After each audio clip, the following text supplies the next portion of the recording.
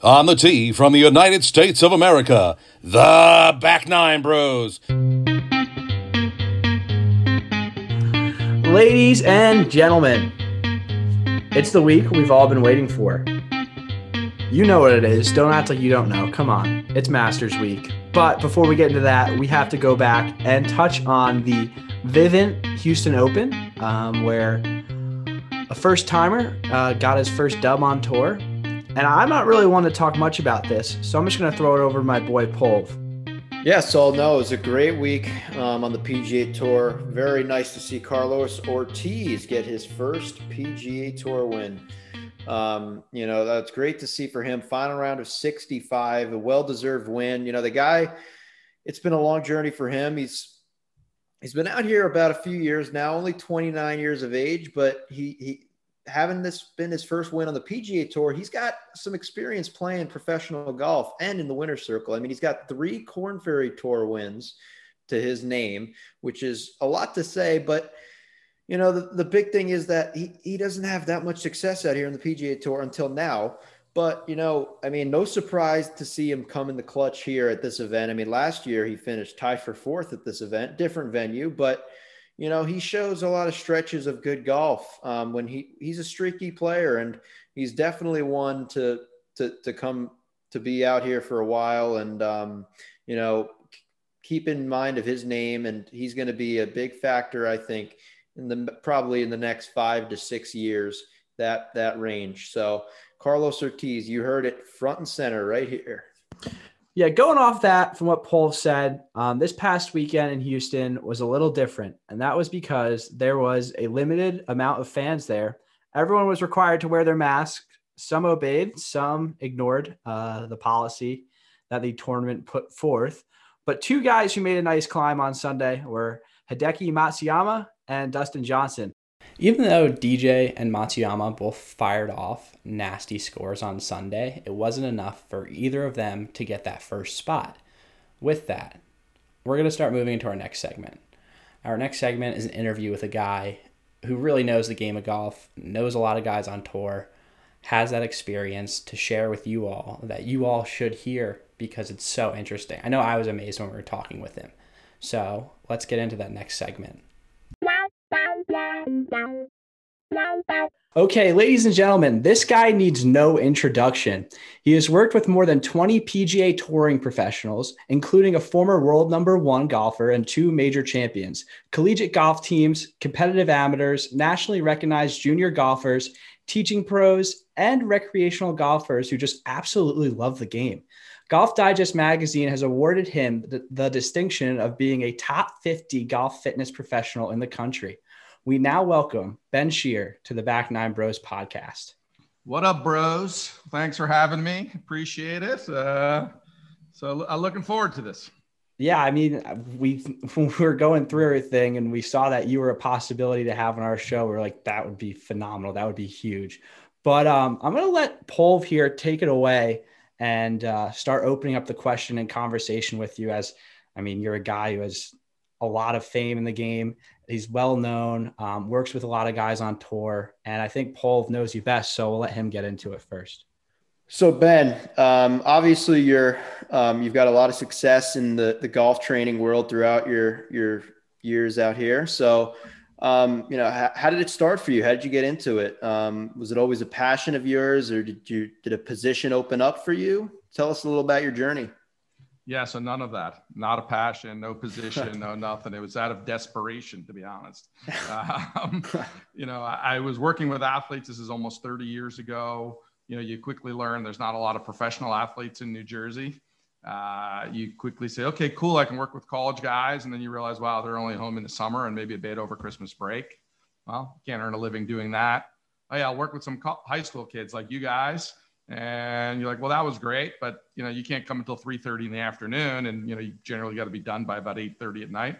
Well, I'm not gonna be able to pay my bills and, you know, support a family doing that. You know, as a young guy, maybe at the time it was okay. You made a couple bucks and you were having a good life. It was fine. But to think that's going to be your future and you're going to have a family and support a family doing that, well, the math of that didn't add up very well either. So I was looking for a way. I needed people who can come and fill up my morning hours now that I had all these people in the afternoon. And I wasn't super interested in working with, the typical weight loss type of client or what was, the person usually going to the gym. And I wanted somebody who had some kind of functional goal or performance related goal, that they actually wanted to achieve something and work towards something. And, also need to be able to afford my services. And golf happened to be the sport that checked that box, kind of like the country club sports. It was like tennis and golf were the big two. And I was like, I'm kind of more interested a little bit in golf, I think, than I am with tennis, for whatever the reason. And I started digging into the science of golf. And at the time, like, golf fitness wasn't even a thing. This is like, in 1994 or something like that, and golf fitness didn't even exist. No one ever heard of golf fitness at this point. But when you started looking, you realized there were universities doing research. There were certain people doing doctoral theses on it. So I started reaching out to all of these people who were doing all this really cool stuff. And, now a lot of those people, as golf and sports science has become so popular, a lot of them have become very famous in the golf world. But back then they were just a bunch of golf nerds just like me trying to learn. And I got in this like inner circle of like the smartest guys in the world doing all this really cool, like PhD and graduate work study on ground reaction forces and kinematics and all of the cool stuff going on in golf. And I was taking their research and then applying it to training, because I was like, oh, well, that's really cool, but that's basically just telling me what they should do. My job was to figure out how to get you to be able to do it, right? So I was kind of then taking people to the gym, doing different evaluations, giving them different exercise programs, and then would have these people retest them and say, oh, did we actually get better or not? Now some of this stuff in technology, this testing you can be doing real time. You can literally have people do different things minute by minute and test it. But back then, you would send in information and they would get it back to you 2 days later. And, it wasn't like it is today. And all of a sudden I was making good positive change. And then people were asking me, hey, what did you do to help that person make those change? And all of a sudden I was in this inner circle, and, the tour guys eventually started looking for these type of people. And I was kind of right in the middle of it. And this was, the beginning of sports science. I mean, still we're in the beginning of sports science on a real level, but certainly pre-golf fitness as a thing, before the Tiger generation, let's say. And, I started working with a local country club pro who was a big fitness guy. And, I kind of approached him and was like, look, I think I can help you with your golf. And he's like, what do you know about golf that I don't know about golf? I'm strong. I go to the gym. You don't know anything about golf. I was like, look, just come check it out. If you don't like it, fine, whatever. It's all good. But if I can help you, then great. Could you send me some of the people from your club? And, within the first hour, he was like, oh my God, this was unbelievable. I never even thought like this was even a thing or even a way to think about it. And we hit it off, and I literally have an appointment with that guy this week.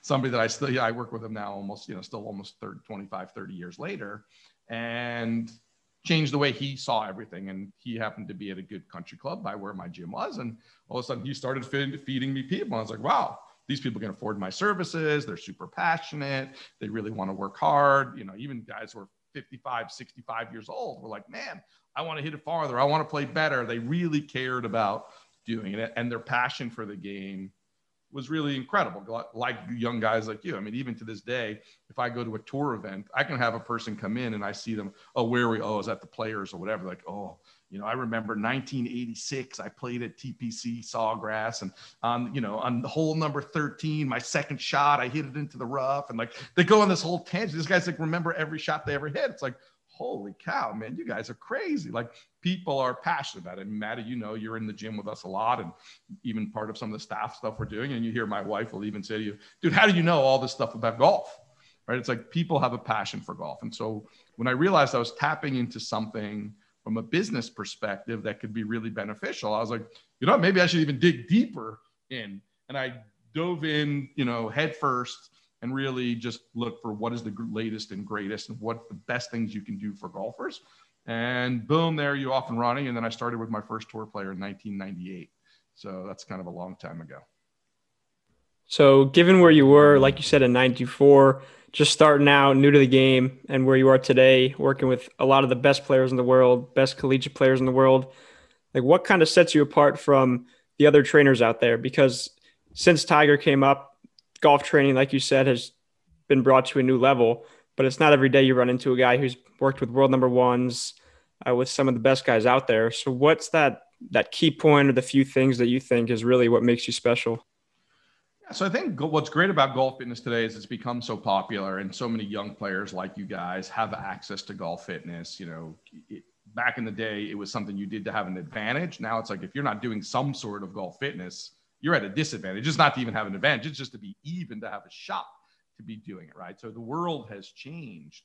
So I think the real difference for me versus maybe some other guys is not in that what we're doing, it's how it relates to golf, the real specificity of it. So I would say that 80% of everybody who's going to the gym for golf is doing the same stuff. It's just good human function. I work well as a human being. Like, you can't be a good golfer unless you are good moving, good functioning human first, right? So I think a lot of people are doing a good job of checking that box. Move better, stronger, maybe a little faster, whatever the case may be. But I think the magic at the highest level is how that really relates to your technique, why you should have a different technique, and getting that next level of transfer from the gym to the golf course, right? So not saying that the other 80% doesn't transfer. Of course it does. If you get stronger, that helps you. If you get more mobile, that helps you. If you get faster, that helps you. All of those things help you. But at the highest level, you're looking for the smallest gains, right? Everybody has that. That 80%, everybody has that. That's not anything special in today's game. And that's way better than doing nothing. But at the highest level, where everybody is great, everybody is good, everybody's going to the gym, everybody's doing all that stuff, how do you find the marginal gains as a tour player to take an advantage over another tour player? That's a whole other conversation of specificity and detail, and correlating what you're doing to the gym, to force plate data, to 3D biomechanical data, to how your body moves, to like connecting all of these more advanced dots so that you can really get every single little thin sliver advantage you can get. No, that's awesome, Ben. And, obviously now, with your program, your junior program, along with working with all these pros, I mean, how does your schedule look? I mean, do you have a lot of time to get to these players around the country that you're, and I guess outside the country too, in Europe, or do you have to stay back here in Jersey and work with these college and junior players? So look, I think that I try to find a balance between that. There are obviously a lot of trainers who spend their whole life traveling out on tour. They live out there. They're doing 35 weeks a year. This is their only job. They're literally living their lives in hotels, running from event to event, which is very cool, fun life. I'm a dad. I'm a husband. I own my own facility. I have other stuff. Like, while I love working with those guys, and it's obviously a big part of what I do, it's not all that I do. And it's important for me to be home with my son growing up. It's important for me to spend time with my wife. It's important for me to, see what's going on in our junior program, for things that like you guys have done. Not that I'm the one running the workouts day to day, but making sure the right things are being done and that the kids who come through my program are getting what they deserve. And then I have a handful of business people and other guys, kind of competitive amateurs or serious amateurs that I work with as well at home. So I need to be home enough to work with them. And then I mix that in with, I go to X number of tour events per year. And then I will go see the guys kind of also dispersed between my visits to their homes, where we get a couple intensive days where we're redoing programming, where we're reevaluating, where we're going to the course. Like I said, that thin slicing stuff, I think, is where I separate myself. I think I really understand the golf part better. I think a lot of people have a lot of these cool technologies now, force plates, 3D, all of that stuff. But to be honest, I mean, I don't want to say it in a bad way, but I don't think most people actually know what they're doing with them. I think it's really more show for clients to say, oh, look, I have a force plate, or I have a 3D system, or whatever. I don't think most of them can actually know how about changing patterns, what to actually do with it. But it's really cool for business because they look sophisticated. But what you do with the information is the only thing that matters, right? So I think I'm really good at that. So most of the guys I work with, their coaches want me coming with them to the range. They want me coming with them to do the force plate data. They want to do it together. They want to do the 3D. They want me there as part of that process. So I mix and intersperse this. So my schedule is kind of like a on and off. It's like I'm on the road, I come home. So last week I was down in Florida doing some Masters prep work.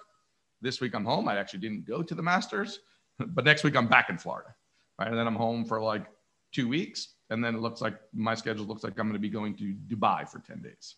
Right. So it's like, I mix and match my time and try to get a little bit of each, which I think for me is nice. I think I'm not like, living in hotels out of a suitcase, which is not the most enjoyable. So I get a kind of more normal life at home.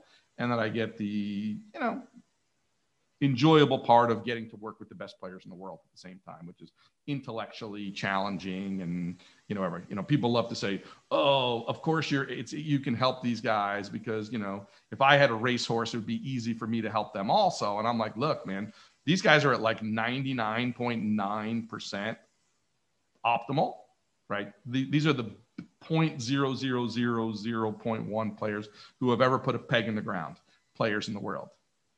The odds of you messing them up is way greater than the odds of you helping them. And they're like, oh, I got to work with 20 handicappers. It's like, dude, 20 handicapper, anything you do should make that guy better. I mean, you get them a little bit more mobile, you get their club in a little bit better. I mean, you kidding me? Oh, I helped the 20 handicappers. It's like, oh my God, really? I mean, you go to any trainer and help a 20 handicapper, right? It's like, if you just do some good, like we said, human training, make them a better functioning human, they should be better golfer when you're at that level.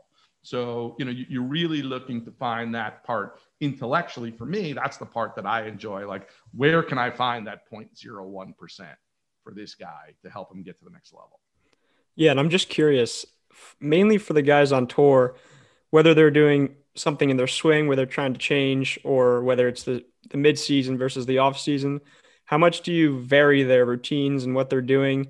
Is it mainly just, let's find your weaknesses and let's attack those? Or does it really vary based on what the player is doing with their own game and what events they're playing and so on and so forth? Yeah. So the tour really has become tricky, to be honest, now that we don't have an off season. It used to be great back in the day, up to like whatever it was, I think 2012 or 13, where we kind of started the wraparound season.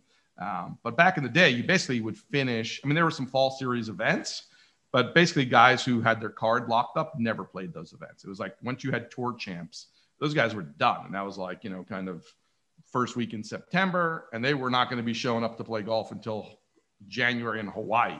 And some guys, if they weren't in like the Tournament of Champions, they might not even go to Sony for 1 week. That's just too far. So they weren't even going to go play until West Coast Swing. So they literally had 12 weeks, whatever the case may be, little off time. So you could have a true off season type of training program. Nowadays, you really can't do that because the season just keeps rolling. And, in that initial first few years when they started the wraparound season, Jimmy Walker decided to play a bunch of those events, and he would win a couple events. And all of a sudden, he'd be so far ahead in the FedEx Cup that all of a sudden, all the other guys like, whoa, we can't let him get so far ahead. So now everybody is kind of participating in that round. So if you get like 3 or 4 weeks off ever straight, that's like incredible. Now on the PGA Tour scene. And this year, unfortunately, we got bigger stretch of that with coronavirus. But I mean, assuming that we're playing, you're not getting that. So you can't really have this kind of in-season, off-season type of mentality. So you are going to have to pick and choose when and where to push physically, when and where to back off physically. If your swing feels good and your body feels good, maybe you're just rolling that. If you're trying to make a swing change and maybe your body can't get into the positions that you want and your coach is trying to get you to do something, you may just say, hey, you know what? The next couple of weeks, I'm just going to have to do the best I can, but I got to work through this because I need to come out on the other side. And there's not going to be a 6-week, 8-week, 10-week window where I can ever work on it. So if I'm going to make the change, I'm going to have to play through it, and I'm going to have to figure out how to do it the best I can. And obviously you're trying to manage how much stress that creates and all of that other stuff. But there are guys who will do it. And obviously when you start looking at players, there are different levels of player, right? So if you're working with a top 50 guy in the world who's in all the WGCs, all the majors, all that stuff, he might be less concerned with some of the smaller weeks going to Memphis or, John Deere or whatever. He might be willing to say, hey, you know what, for these couple of weeks to make the change, I'm willing to kind of cross my fingers and hope for the best, but I'll just stay the course and do the work through those events. And they really just want to be focused on, kind of peaking for the majors, the WGCs, the invitationals,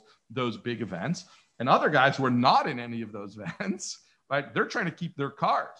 So every little event they get in or whatever is really, really important.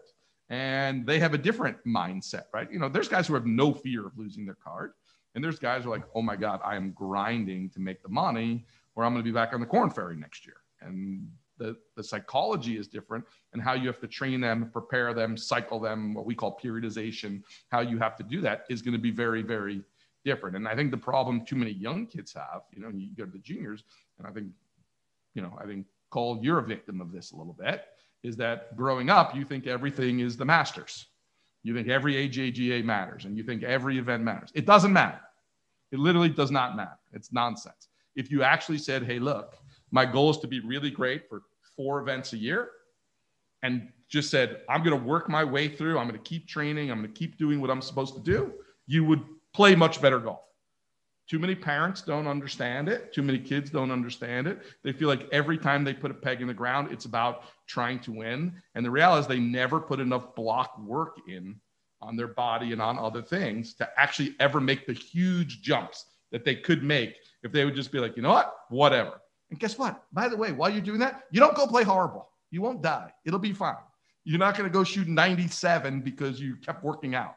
Like the best kids that I have and juniors that have come through our program. I mean, we have some, great players. I mean, kids who have come in top and, junior amateurs that are playing in big time, D1 schools. They're the ones who did the least. They would go play in the junior am finish on Sunday, and on Monday they'd be lifting weights.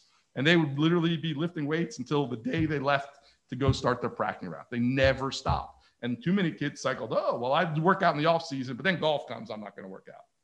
Well, if tour players did that, they would never go to the gym. Every one of those guys is in the gym every week. Right now, if you go tomorrow, touring the Masters, it's going to be raining tomorrow. It's the Masters this week. The gym will be packed tomorrow with guys lifting weights and doing stuff. It's nonsense. The mindset that young kids have and parents have is nonsense. It is not a development mindset. It is a short-term solution mindset. People need to get away from thinking like that, because if you never make those commitments to doing that work and sustaining it over time, you never make the big leaps. You're just always in this small grind. When you're young, you should be able to make massive jumps, big jumps, big jumps. But instead, everyone's like, well, I'm good. So, I got to compete really hard this week. It's like, no, you don't, because you'll be fine either way, number one. And number two, if you really want to be a top player, you got to do that work or you're just not getting there. I mean, look, there's a random kid here and there who's just so much more talented than everybody else, or whatever. But what is the one thing you hear about the Tiger Woods and all these people? They were the hardest worker. They worked the hardest in the gym. They worked the hardest on the range. They did all of it. And they never once said, oh, I can't go to the gym, the Masters next week, or I can't go do this. Like, never. That's not a mindset that the top players in the world have. And I think that most people, and even amateur, just everyday weekend golfers who want to perform well, have to realize you got to just keep working. It's a 12-month process that never ends. Yeah. So I feel like you've over in that last question, you really went over some of these, but you really didn't highlight your main philosophies yet. So I'm going to ask you the question of what are your main philosophies in golf, and what kind of training do you like and think is the best for players, whether it's amateurs, whether it's guys that just want to go over and just put the peg in the ground, smack the white ball around the field, or your top tier PGA Tour players that you work with. So yeah, what are the main philosophies, and what training do you think is the best for different types of players?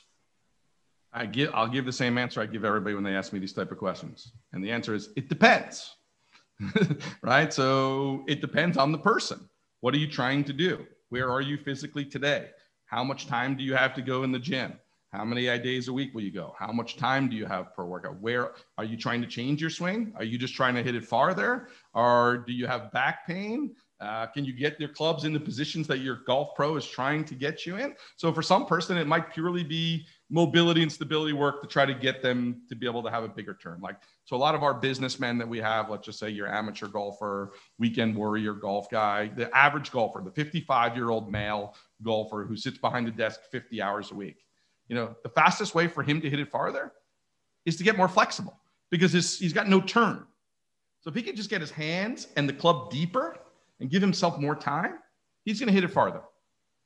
He doesn't need to be lifting weights and getting tighter and tighter and tighter. He needs to get a bigger turn. He needs to get the club deeper. He needs to get his hands deeper. If he just gets a bigger turn, boom, club head speed just went way up. He's got no speed because his swing is so short, right?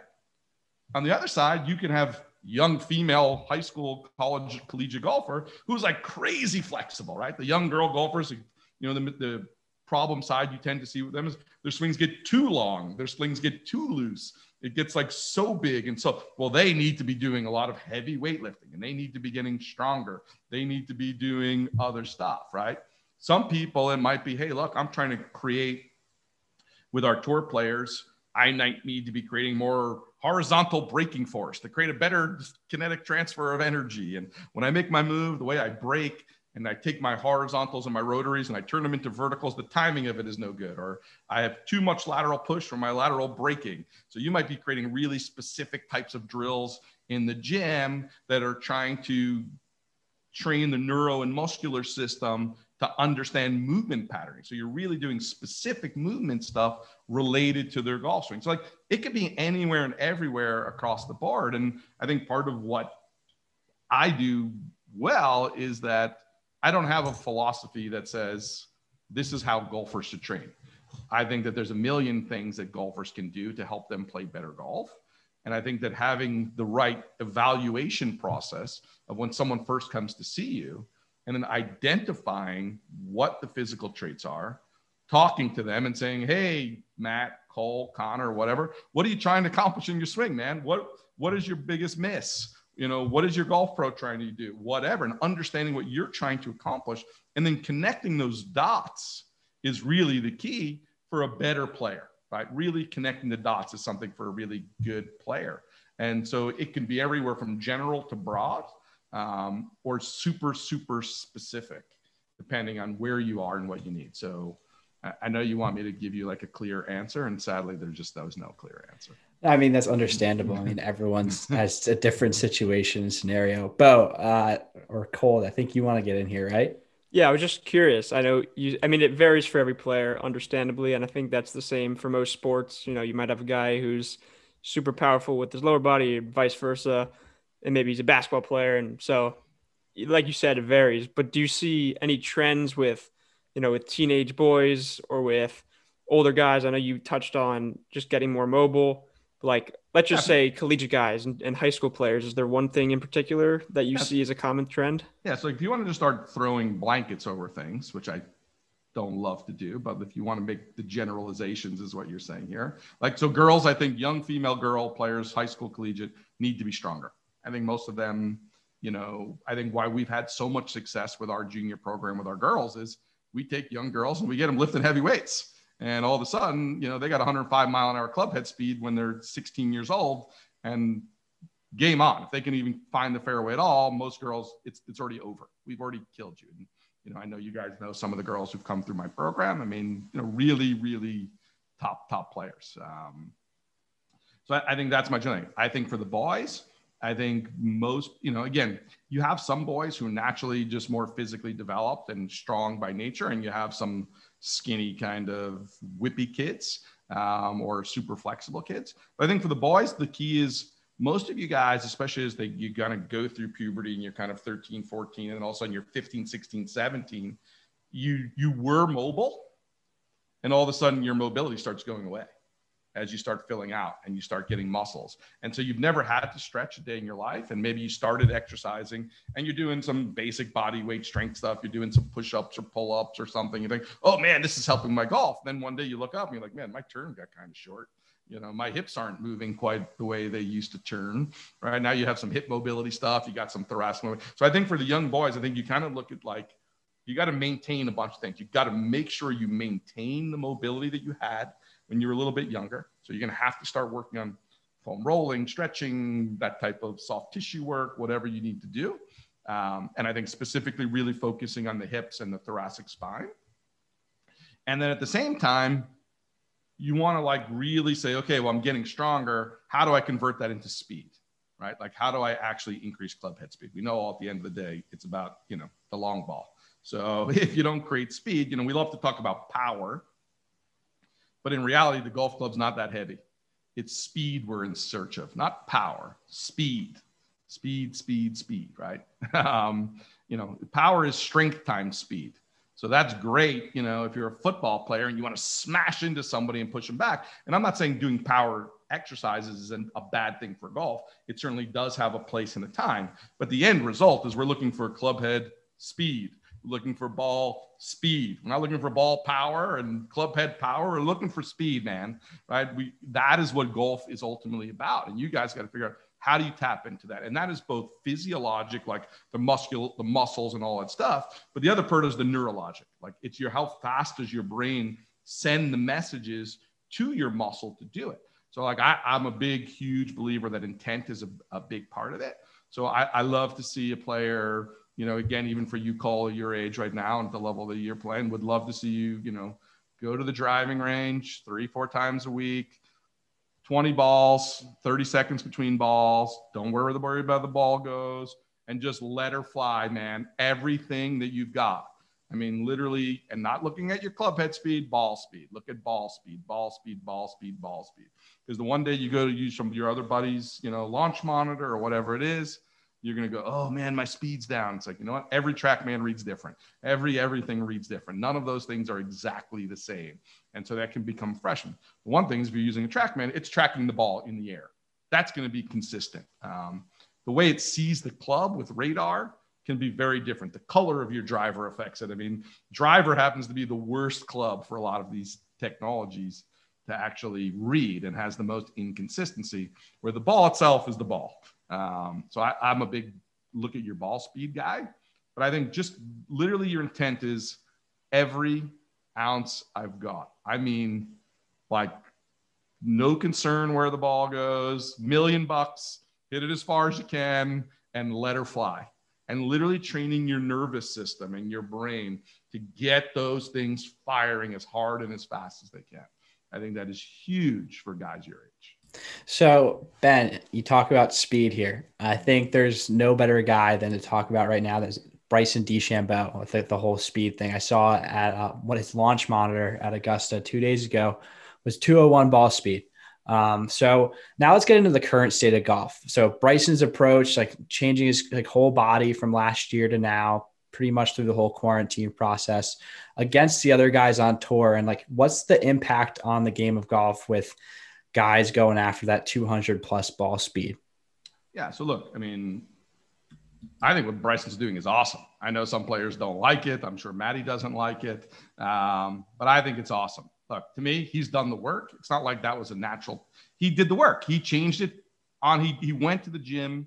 He not only went to the gym, he changed his diet. He's maximizing his equipment. He's maximizing his intent. He's maximizing his technique. He's tapping into science and going to get every little inch he can get every place. To me, that's skill. Good for you. Have at it. Awesome. I'm all in favor for that, right? So I believe if you have an issue with how far the ball goes and all the rule changes, bifurcate the rules. Okay. The average golfer, the last thing they need in the world is for us to have the ball go shorter. I mean, all you guys play at your local country club. You think that the 55-year-old guy who sits behind the desk needs his golf ball going shorter? I mean, the guy's already shooting 99, 109 or whatever, and he's driving at 220 if he's good. I mean, the last thing that poor guy needs is this golf ball to be restricted, right? So I don't even want to hear about that conversation. If you want to bifurcate the rules, fine. Because look, what tour players are doing, they're not playing the same game that the amateur is playing. It's a different sport. Let's just, that one's entertainment and one is a sport that people play. They're not playing the same game. If you see the numbers that he's hitting in, Bryson's hitting into, the guy's hitting wedge into half the greens at Augusta, par fives, he's hitting 7 iron in. I mean, are you kidding me? Right? So most guys from the white tees, if most guys were playing from the tips at Augusta on that, they'd be hitting 4 to get to the green. Like your average country club player. The last thing we can do is take away. So I'm all for what he's doing. Obviously, as a fitness guy, it's great for me. The more the game becomes about length, the more important my job becomes. My job is going to get more and more important as the year goes on. And look, the reality is, I hate to say it to the golf pros, straight doesn't matter, buddy. Sorry. The days of that are over, right? We know from statistics on tour that driving distance is the number one indicator of how much money you are going to earn, man, and what your world ranking is and all that stuff. That's it. That's the game. The game now is how far you can. So you can either say, I don't like it, and say, oh, I'm going to worry about my accuracy, or you're going to say, hey, guess what? If that's the game, the direction the game's going, I have no choice but participate. So do I think what Bryson is doing specifically, putting 40, 50 pounds on and all that stuff is a good idea for most players? No. Bryson has a frame, number one, that can handle it. I mean, the trainer, he works with a guy named Greg Roscoff. I did an internship with him, I don't know, 8-9 years ago. I know Greg pretty well. He's an interesting guy, right? So doesn't know anything about golf, but Bryson's a physics guy, right? So mass times acceleration, right? So he's like, well, if I have more mass, that's probably going to be better. And if you look at the long drive guys, they're all pretty big dudes. There's not too many, Jamie Sadlowski's of the world who make it to the world drive. I mean, my buddy Ryan Steenberg, he calls himself the golf fitness freak. You look at Kyle Berkshire, you look at these guys, they're all big dudes, right? So they have mass. And so I think Bryson just took a page from what the long drive guys have done and said, okay, well, what if I can do that? And I can actually hit it fairly straight. And by the way, I'm pretty good at chipping and putting too. I mean, if we look at his stats at the US Open, and the guy was top 3 in chipping and putting also. So if you can just get it out there, even if you hit it into the rough, and you could be number 3 in chipping and number 1, I think he was in putting, it's going to work out okay for you, right? How long he's going to need to continue to eat 6,000 calories a day or whatever he's doing, and how long he'll be able to sustain that. I mean, time is going to tell. Will having all that size ultimately wear his joints down and stuff? Time is going to tell. We don't know the answer to this. I mean, he's a young single guy. I mean, one of the things you see, and again, doesn't get talked about quite often enough about tour guys, like, let's see what happens when he gets married, he has kids, and all these other things pop up in life, as opposed to spending 3 hours a day in the gym and, eating for 3 hours a day and practicing for 6 hours a day, right? Like, I love the discipline. I respect what he's done huge. And I think it's great for the game. But at the same time, is that sustainable as he matures, ages, and goes through time? But there's certainly things we can all learn from him. I don't think you can take, I work with Carlos Ortiz, who won this past week. I don't think if Carlos put on 40 or 50 pounds, that would do him too much good. I think the guy would snap in half, right? I mean, he's just a small, thin, lanky guy. His body is not meant to be 50 pounds heavier. And his joint, if you look at people's joints, if you look at Bryson, just the thickness of his wrist, his ankles, his joints, he's got big structure to support mass. You get somebody who's got thin ankles, thin wrists, thin joints, thin bones. You hear the term big boned, all of these terms, those type of people, well, they can hold more mass. If you're not that, well, guess what? Putting 50 pounds on is probably not going to give you the same result it gave Bryson. It's probably going to make you slow because you don't have the structure to support the load, and you're not going to be able to utilize it the way he's been able to utilize it, right? So you can't just say, oh, because Bryson did that, we should all go do that. I mean, that's just crazy, right? But at the same time, you got to find how to maximize distance for yourself. And that can be improving launch conditions, impact alignments, launch angle, everybody, wherever you're at, you can swing it faster. We can make you stronger. We can get you to increase speed. There are things you can do in the gym to be better than where you are today. Almost everybody can be better than where they are today, no doubt, right? So we should be doing all of those things we can. I mean, you should have good nutrition, but that doesn't mean, he's not like he gained all muscle. I mean, he's got plenty of fat on him as well. But he's like, hey, look, long as I'm strong enough to manage the total mass and the total load, that's a net positive for me. And so he's obviously strong enough to handle it right now. And so he's taking advantage. I mean, it's going to be fun to see what he does this week. It's going to be very interesting. So Ben, you touched upon a little there that you wouldn't like to see the golf ball pushed back, and I totally agree with that. It's probably not smart for your average hack out there just trying to once a week Sunday player. But for the PGA Tour, don't you feel like something has to be done because scoring now is just so? I mean, it's just so easy. I mean, it seems what if we just change par? What if par becomes 70? I've never heard that one yet. I've heard about maybe turning back the golf ball, turning back equipment because we are running out of real estate on these golf courses. Yeah, and the cost of doing it. Most of these clubs maybe host one event a year, but now you have to have more land, which costs you more money. You got more taxes. You got to maintain it. You got to use chemicals. You got to staff it. You got to insure it. You got to water it. It's a big financial drain on these clubs that host these events.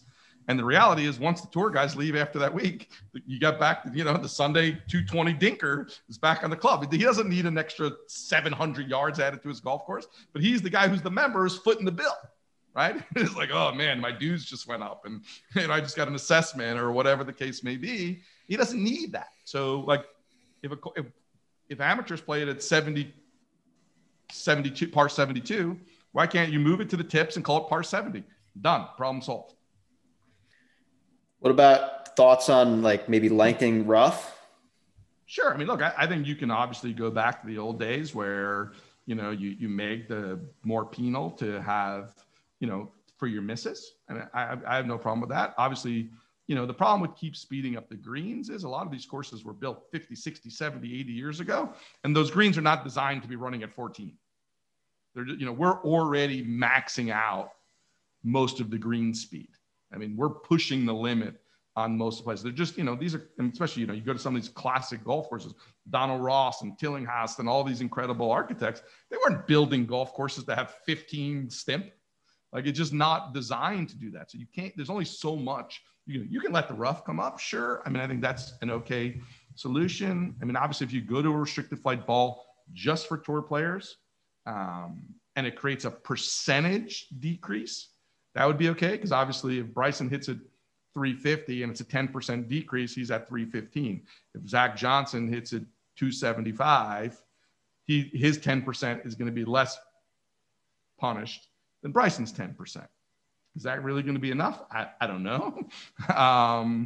But to me, that doesn't seem like a solution. And the cost of producing balls just for tour players seems pretty expensive as a thing to do for these companies. Not saying they couldn't do it, but it just seems crazy. Like I think manipulating par and that it is a much, and we have weeks that it's 71. I mean, it's not like every week it's 72. Why does it have to be 72? I mean, who wrote that rule? Or we're going to get used to guys winning at 2,500. Take a choice. I mean, or, and you stop, when you start, if you lower par, it's like, hey, look, unless it's like 550, it's a par 4, man. That's it. Like there's no more 495 yard par 5s or 515 par 5s. Those are all par 4s now. Game over. Like there's ways to manage it, in my opinion. Yeah, that's a great point. I think there's a lot of things we could do. It's just a matter of what's going to end up happening and what the players are going to kind of all coincide and agree to. But I just want to finish off here with a fun little segment. So we're going to do a quick rapid fire. So basically, I'm just going to give you an either or, and you just let me know which side you're taking. So first one, we got West Coast golf or East Coast golf? I'm an East Coast guy. What kind of question is that? All right. Would you rather spend life on the tour or relax at home? Relax at home. Active or passive stretching or mobility? Depends. So I know you want an answer, but you can go more in depth. To you. Passive stretching is good for joint mobility. Active stretching is good for muscle movement. So if your joint is stiff, long, slow, active, passive stretching works for that better. Okay. If you need more like a dynamic movement and your muscles moving better, not the joint, then more active is better. All right, cool. Interesting. All right. Bryson or Finau? Bryson. I love what he's doing. Sweet. All right. This is a funny one for you. Orange or blue? Come on, orange. Yeah, I knew that was going to be it. All right. Links golf or tree line golf? Tree lined. You got that Northeasterner at heart. Mallet or blade putter? For me or for what do I like blade because I think it's pure. I like that too. And the final one, number one in the world or a major victory? Number one in the world. That's right, baby. Luke Donald. Way less people have been number one in the world than have won major championships. It's a good point. That is very true. Well, anyway, that was amazing. I'm sure Sol and Matt learned a ton. I know I definitely did, and we really appreciate you coming on and talking to us. And I mean, you're one of the pioneers of the golf fitness industry, so it's an honor to have you on. We hope sometime in the future when we make it big, you can rejoin us. But again, thank you so much, and we really appreciate it. Yeah, my pleasure. Anytime, guys. Anything I can do to help you out, just let me know. Thanks, Ben. Appreciate it. Thanks, Ben. So for our listeners, by the way, if you want to check out Ben Shear, you can go on Instagram and type into the search Ben Shear Golf. And you'll see that with his favorite color, orange gray, the BSG as the story highlights. Or if you want to go online and read up on Ben, you can go to bensheargolf.com. It was a real pleasure. And I just learned during this whole interview that I need to get off my my lazy butt, go to the gym, work on stretching, and get rid of that low back pain. But thanks so much for your time, Ben. It was truly a treat to talk to you. Awesome. Appreciate it, guys. Guys, it's the Masters week. We talked about this first episode, second episode. It's going to be a tradition truly unlike any other. I am so glad I'm able to say that again. Bo, what are some storylines we should look out for this week, or what should we talk about going forward? Like, it's the Masters, like it's Christmas in November, practically. I don't know. It's like better than New Year's. It's better than the Winter Classic. It's the Masters week in November. Yeah, I'm super excited. Obviously, the big headline is, will Tiger defend? I think it's been 538 days since he last won at Augusta last April. So his game has not been sharp these last couple of months. He hasn't played much, but when he has played, it's been really hit or miss. And there's not been many hits. But you never know. It's Tiger Woods. It's Augusta. He always seems to play well and show up for the majors. And you guys were just talking about DJ and Hideki. And you got to give DJ credit. He's had some injuries. He's had some personal issues and stuff throughout his career. But since he won that major in 2016, he's always showed up for the major weeks. He's always played well. He had a good performance this year at the PGA, and last year at Augusta, he almost got Tiger at the end. So he's a guy to watch. But also, Joaquin Niemann and Sergio had to withdraw because they both got COVID. So unlike DJ, their hopes this year are diminished, and it kind of sucks. First time Augusta and the Masters have ever been played in November, something different, and you get the boot, you can't even play. So you feel for those guys, but at the end of the day, we still have the Masters. We're still playing this week in November. So regardless of who's playing and who's not, I'm super excited, and I'm just eager to see the guys back out there down in Georgia. Yeah, Bo, just a little quick fact check on you.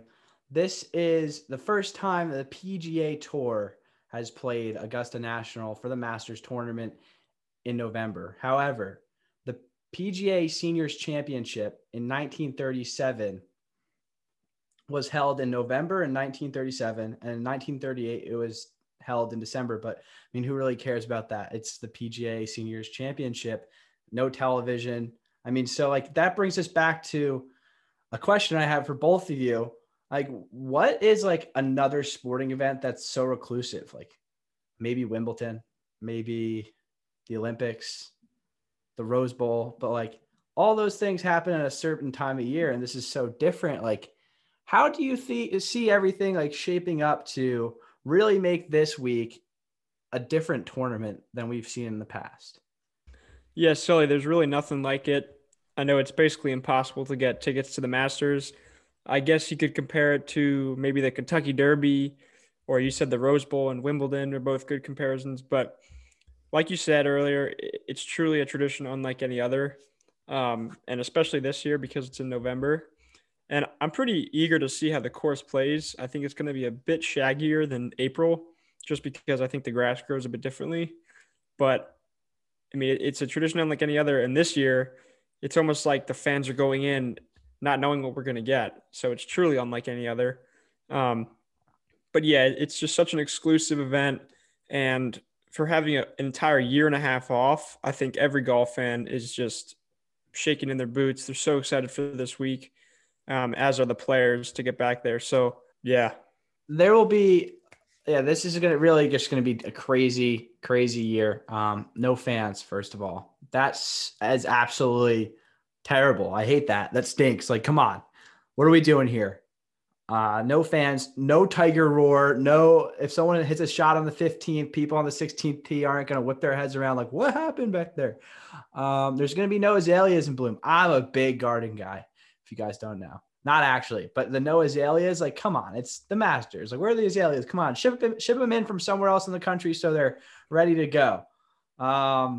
No gallery ropes, so I mean, there's not going to be like that Bubba Watson hook shot recreated where they have like the hole in gallery, which is going to be a real difference for me at least. No grandstands.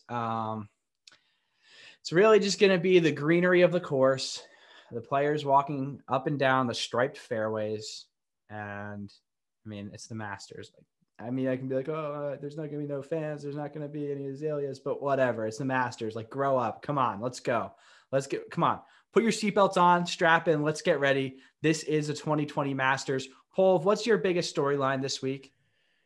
So, I mean, I was thinking about this morning, and, the winning score and just the scores in general, I'm having a feeling that it's all going to depend on the weather. I mean, I know that, I looked at the weather forecast for this week, and yes, they say possible rain for the first couple of days. Now, depending on the weather, I think this week is going to be very high scoring or very low scoring. So we may see the lowest tournament score ever here at Augusta National. Maybe it's in the 20s under par, but I'm hoping for some difficult conditions and a fun one to watch. I mean, if the conditions are easy and it's perfect temperature out there, not too many gusts of wind, yeah, you're going to be having Brysons and the bigger hitters just pounding through these difficult holes like 11. I know Bryson DeChambeau in his practice round just having a flip wedge into 11 to start Amen Corner. I mean, what is that? I mean, that's supposed to be one of the hardest holes in the golf course, and this guy's having just a flip lob wedge in here. Like, I mean, there's got to be some weather to come into play, or this is going to be a joke of a week. Yeah, there is some rain in the forecast at least, so Bryson can carry it 350, but doesn't mean he's going to go 400. 350 though, that's still going to do just fine. But as far as temperatures, it looks like it's going to be mid 70s all week. So temperature wise, it shouldn't play too much of a factor. The guys should still be hitting it far and carrying it their normal yardages, but it's going to be wet. Like I said earlier, the course is definitely going to be a bit shaggy. So the longer rough, I mean, they don't even really have much rough there, but the longer first cut, longer fairways, I'm sure they'll have the greens perfect, but it's going to play differently for sure. I think it'll definitely play a lot longer just because of the effect of the wetness on the course. And that's definitely going to favor a guy like Bryson. So Paul, you talked about it. He's having a flip wedge into 11, which is one of the toughest par fours out there. Most guys have 6 iron, 7 iron. So it's really his tournament to lose. He's in the position where if he puts up 4 good rounds, he should walk away the winner, just given how far he's hitting the ball and how well his game has progressed this past year. So it's really his to lose. Like I said, if he puts a good week together, he should win. But you can't count out the others. You have DJ, you have Koepka, Tiger defending, and everybody else. There's so many good young players. So it's going to be interesting. I think it's going to be cool to see how the week pans out. But I talked about it a bit earlier. I just really want to see how the course plays, see if my predictions are right. And see if it's a slower course, see maybe if it goes the opposite and it's faster. So I'm just kind of in suspense right now. Yeah. So Bo, you previously touched on Tiger Woods, if he can or cannot successfully defend his championship from that great Sunday. I remember I was watching it in my apartment at school. I had the Stanford t-shirt on, my Stanford hat. Just watching the TV, being that typical degenerate. And when Tiger hit that putt, I mean, I'll save you guys for those who are wearing headphones. I was yelling at the TV, like, let's go, my boy Tiger Woods, baby, let's go. Just so elated. Another storyline I've been watching and doing a little research on is Rory McIlroy needs a Masters to complete his career Grand Slam. Is it going to happen this year or is it not? Just for me, I don't think Rory has it in the bag. I think he's been struggling a little bit too much lately. But I'm going to throw that one out to you boys before I move on to my next talking point.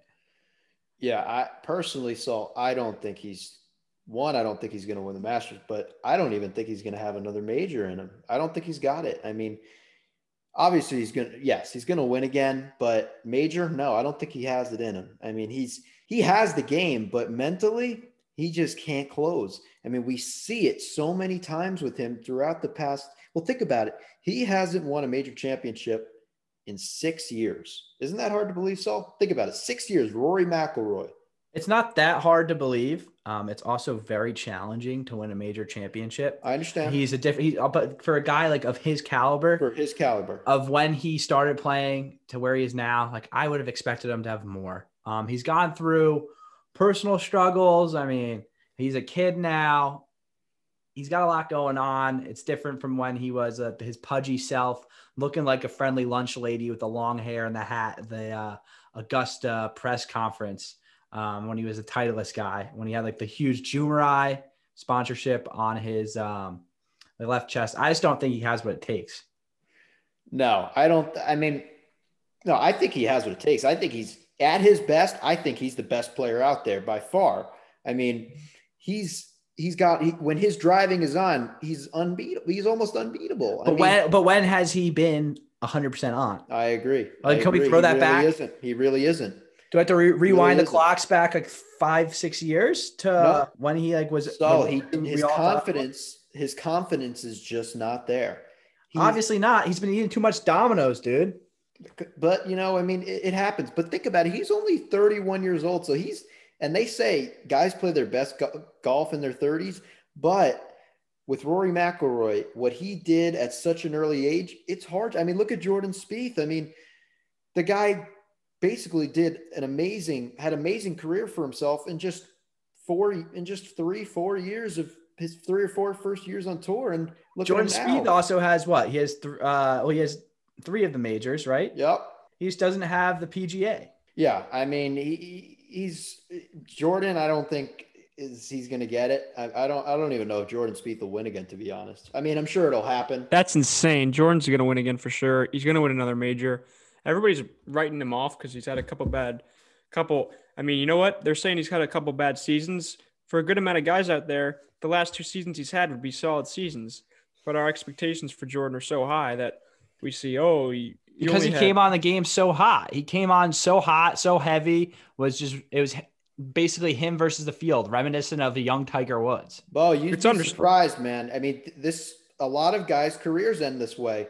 I mean, when they get hot at such an early age, I mean, it happens to players. I mean, that's it. You get this fame in you at 21, 23 years of age, and then suddenly you can't handle it all. It's just too much to take in. I mean, obviously that's definitely not the issue with Jordan. He handles the pressure better than anybody. I think he said he tried to chase distance and after 2017, and that kind of screwed up his swing and the feels in his swing that he felt most comfortable with. And I think from there, he was in that time where he was just thinking about his swing rather than going out and playing and reacting to the course. And it took him, I think, 1.5 or 2 years to finally recognize that and just say, listen, what did I do when I won in 2015 and 2016, 2017? What were my tendencies there? Why don't I just try to revert back to that? Whatever I did naturally, whatever I feel comfortable with, that obviously worked. So we talked about Jordan a bit in prior episodes, and it seems like he's trying to get back to the 2015 feels. So I definitely like the fact that you say he's not going to win again. That's just like, he's way too talented to not win again. I do think he's going to win another major.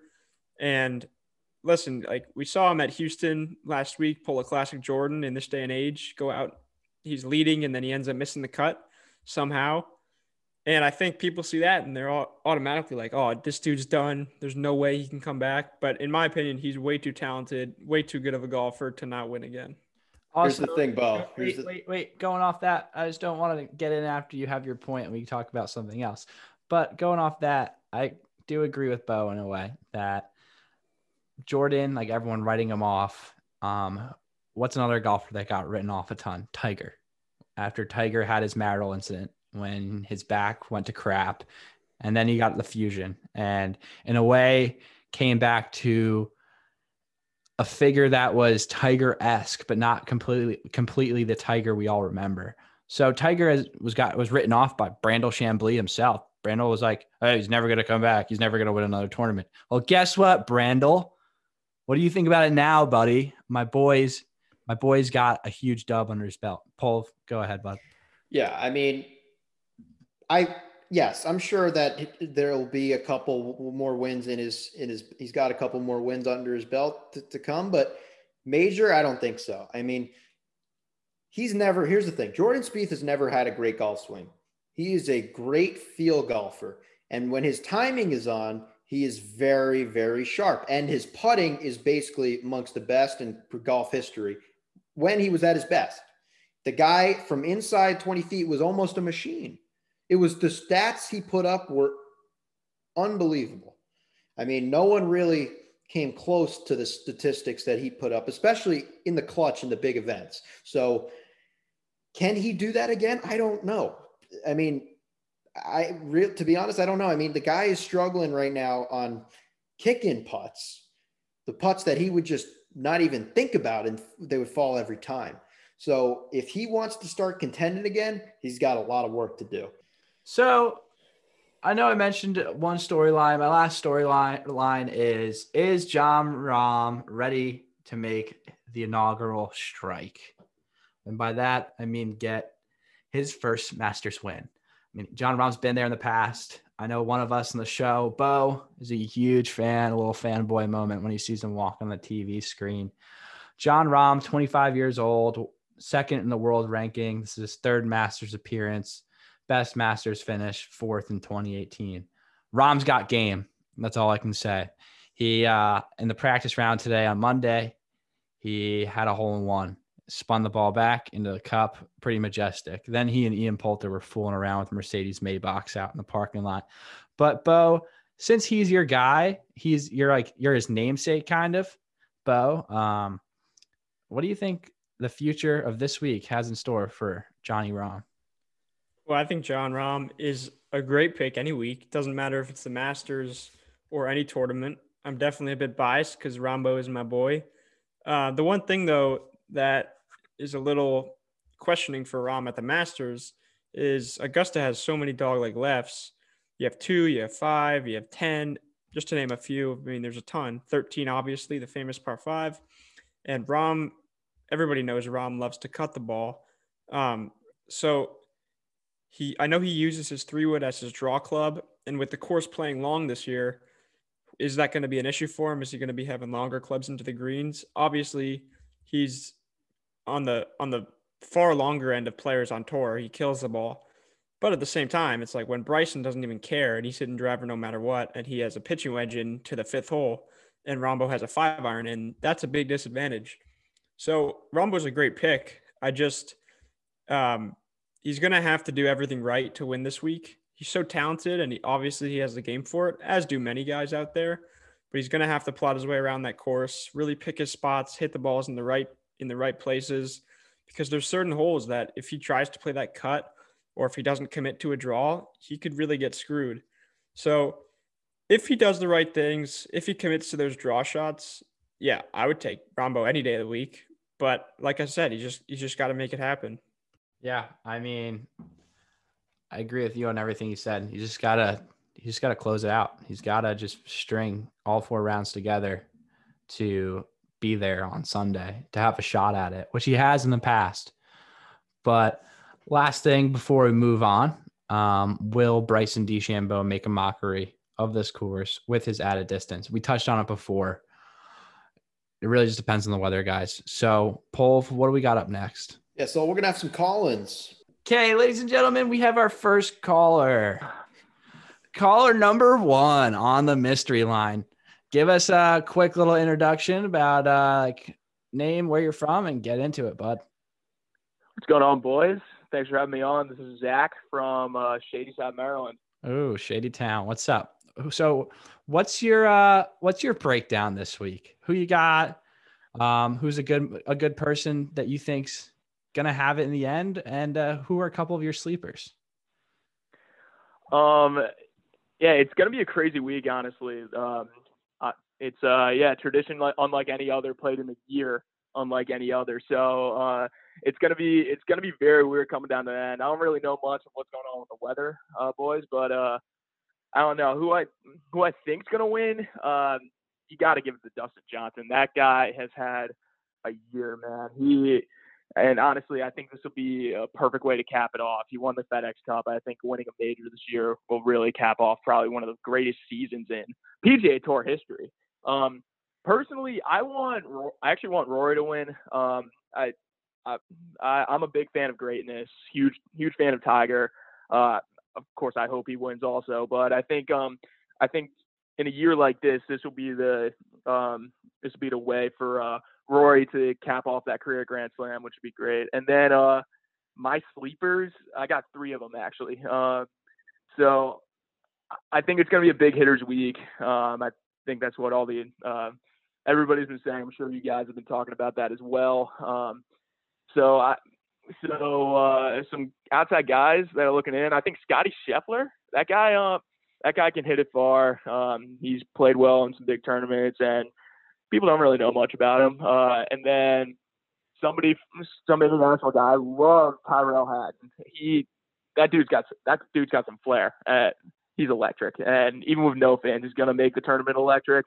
And then obviously at Augusta, you got to putt well, and best putter on tour, I think by far, Kevin Na. I actually really hope to see on Sunday on 18. You know, his signature walking the putt before it even goes in. I really want to see that happen. So I don't know, and I think winning score is going to be around 16, 18 under. I think it's going to be a pretty low week. What do you boys think? Yeah, well, before I get into Kevin Na, Zach, I must say Dustin Johnson. Now, I would love for him to win, but the one concern I have is Augusta being a drawer's golf course. Now, DJ off the tee, as we all know, is the best cutter of the golf ball on tour, one of the best at least off the tee. When it comes to hitting draws, he's a little shaky. And now, as we have seen in prior events. Now, Dustin, he played great last week in Houston. Great to see that. Clearly his form is still here, but it's going to come down to, can he put the ball in the fairway at Augusta? If he can do that, I think he could definitely win. All right. Yeah, it sounds good. Thanks for taking my call, boys. All right. Absolutely. Stay Thanks safe. so much, Zach from Shadytown, Maryland. Have a good one, bud. For our next caller, we're just going to pass this kid in from Bloomington, Indiana is the caller ID. Bloomington, Indiana, state your name and give us your who you think's going to win, who you want to win, and one sleeper pick. My name's Brendan Kelly. Who do I want to win? I guess probably either Tiger, Brooks, or Xander. Who do I think will win? I think Brooks tied second last year, tied like 5th in the most recent tournament, and has 10 top 10s or 10 top 5s in just 25 majors. He always comes to play during the major week, or during majors. And as far as a sleeper, I think I'd go with Justin Rose. He seems to always be around that top 15, top 20 every year at the Masters. Won it not too long ago. So I think he'd be my sleeper pick for the week. Yeah, Brendan. Personally, the Justin Rose one, the sleeper. I mean, yeah, I like where you're going with it, but I see what you're saying. But his form the past year has just been awful, just really awful. And I mean, just miscut after miscut. And if it would be very, very impressive if he came back and won this. I mean, he's a great player. He has a lot of success around this course. I mean, obviously he hasn't won. He had that runner-up to Sergio in the playoff a few years back. But, just this is a course where you've got to be in form, especially off the tee. And when Justin Rose is a great driver of the golf ball, but is he in form? It does not look like that just based on his finishes and just seeing him. I mean, yes, he was the number 1 player in the world just not too long ago, but ever since then, I don't know what has happened. His confidence and his swing has just been all discombobulated. And can he get it back this week? It's we will see, but personally, I don't think he's going to do it. Any closing statements from you, Brendan from Indiana? No, that's all. Thanks for having me on, and I'll be sure to give it a listen. Thanks for coming on, bud, and have a good one. Of course. Thanks. See you, Sully. Okay, caller number 3. Where are you from? What's your name? Give us who you think's gonna win, who you want to win, and one sleeper. What's up, Back Nine Bros? I'm Joe from Fairfield, Connecticut. My favorite, I think, to win is going to be Rory McIlroy, and he's also, I believe right now, should be the best in the world, even though he's 5th ranked. Rory, he is always been around Augusta. He knows this course by now. He's mastered all these greens, all the fairways, where to miss, where not to miss. With all the bad memories he's had in the past, I think it's his turn here down in Augusta, Georgia.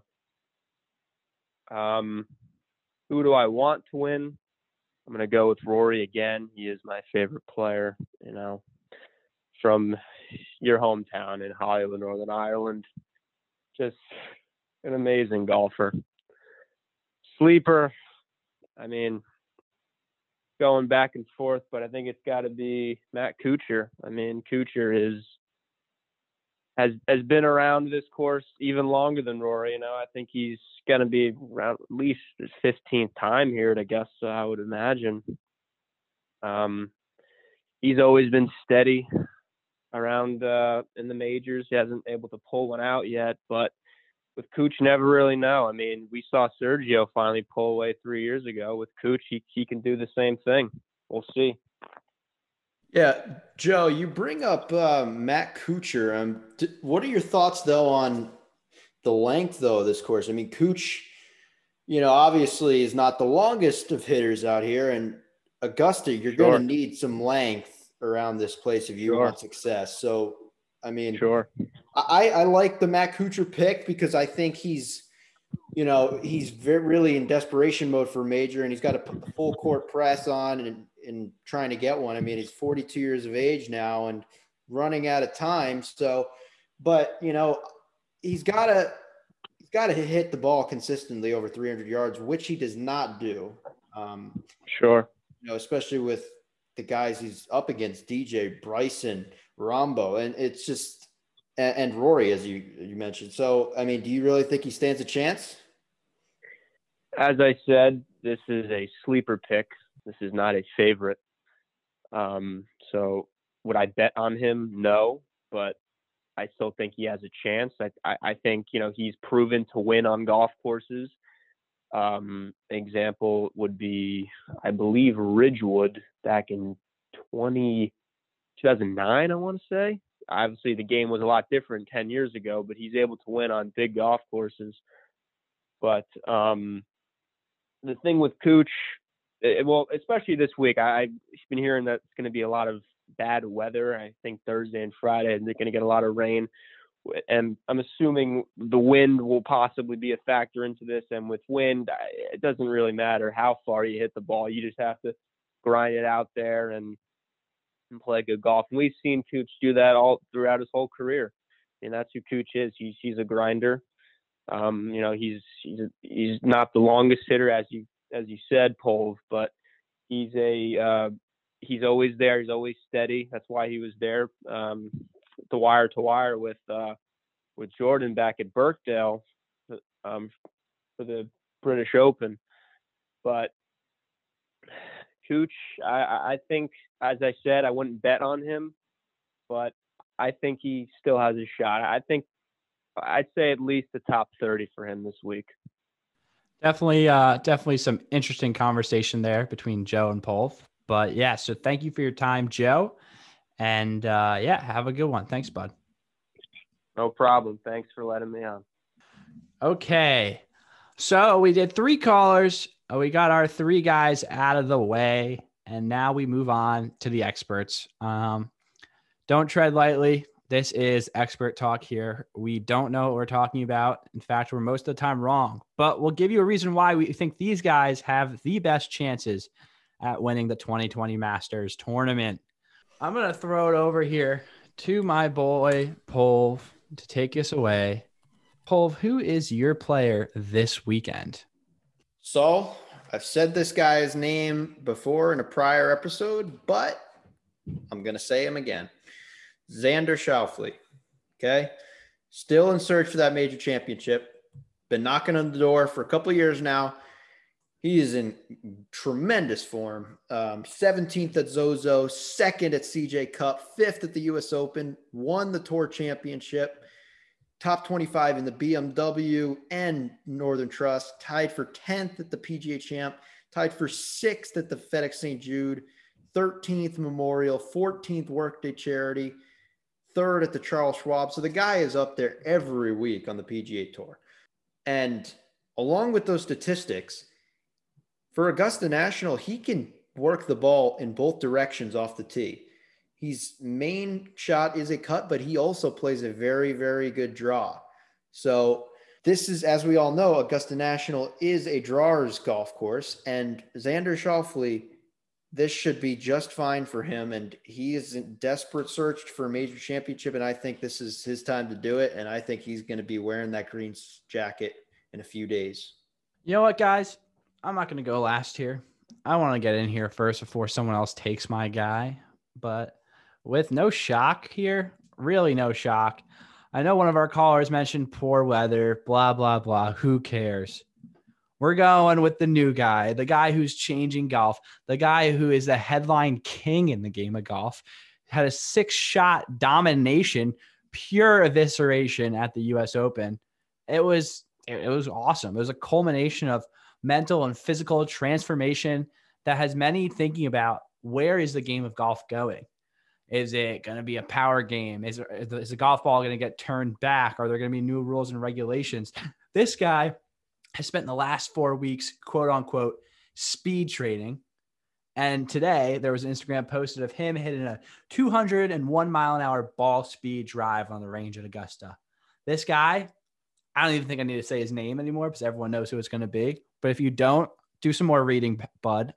It's Bryson DeChambeau, 27 years old, number 6 in the world golf ranking.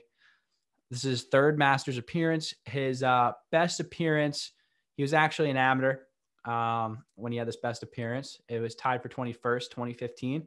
But Bryson dominated at Winged Foot, and there's no one can really test me on this, because the only way Bryson loses is if there's high wind. And I'm willing to take the chance that this storm that's coming in Thursday and Friday, Bryson's going to be able to keep the ball under the wind. Not going to be hitting the ball as far. Saturday, Sunday, he's going to be a horse of a different color. He's going to be out there disrupting everyone's predictions that didn't pick him. It's literally going to be Bryson versus the field. I mean, he knows what it takes to win a major. He spent the last 4 weeks prepping himself physically and mentally, like I said. Bryson is just one of those guys who it's either his tournament or it's not his tournament. But, I mean, he's completely different than he was last year at this time physically. The guy just looks like I said in past episodes, definitely a direct quote here, but an absolute linebacker.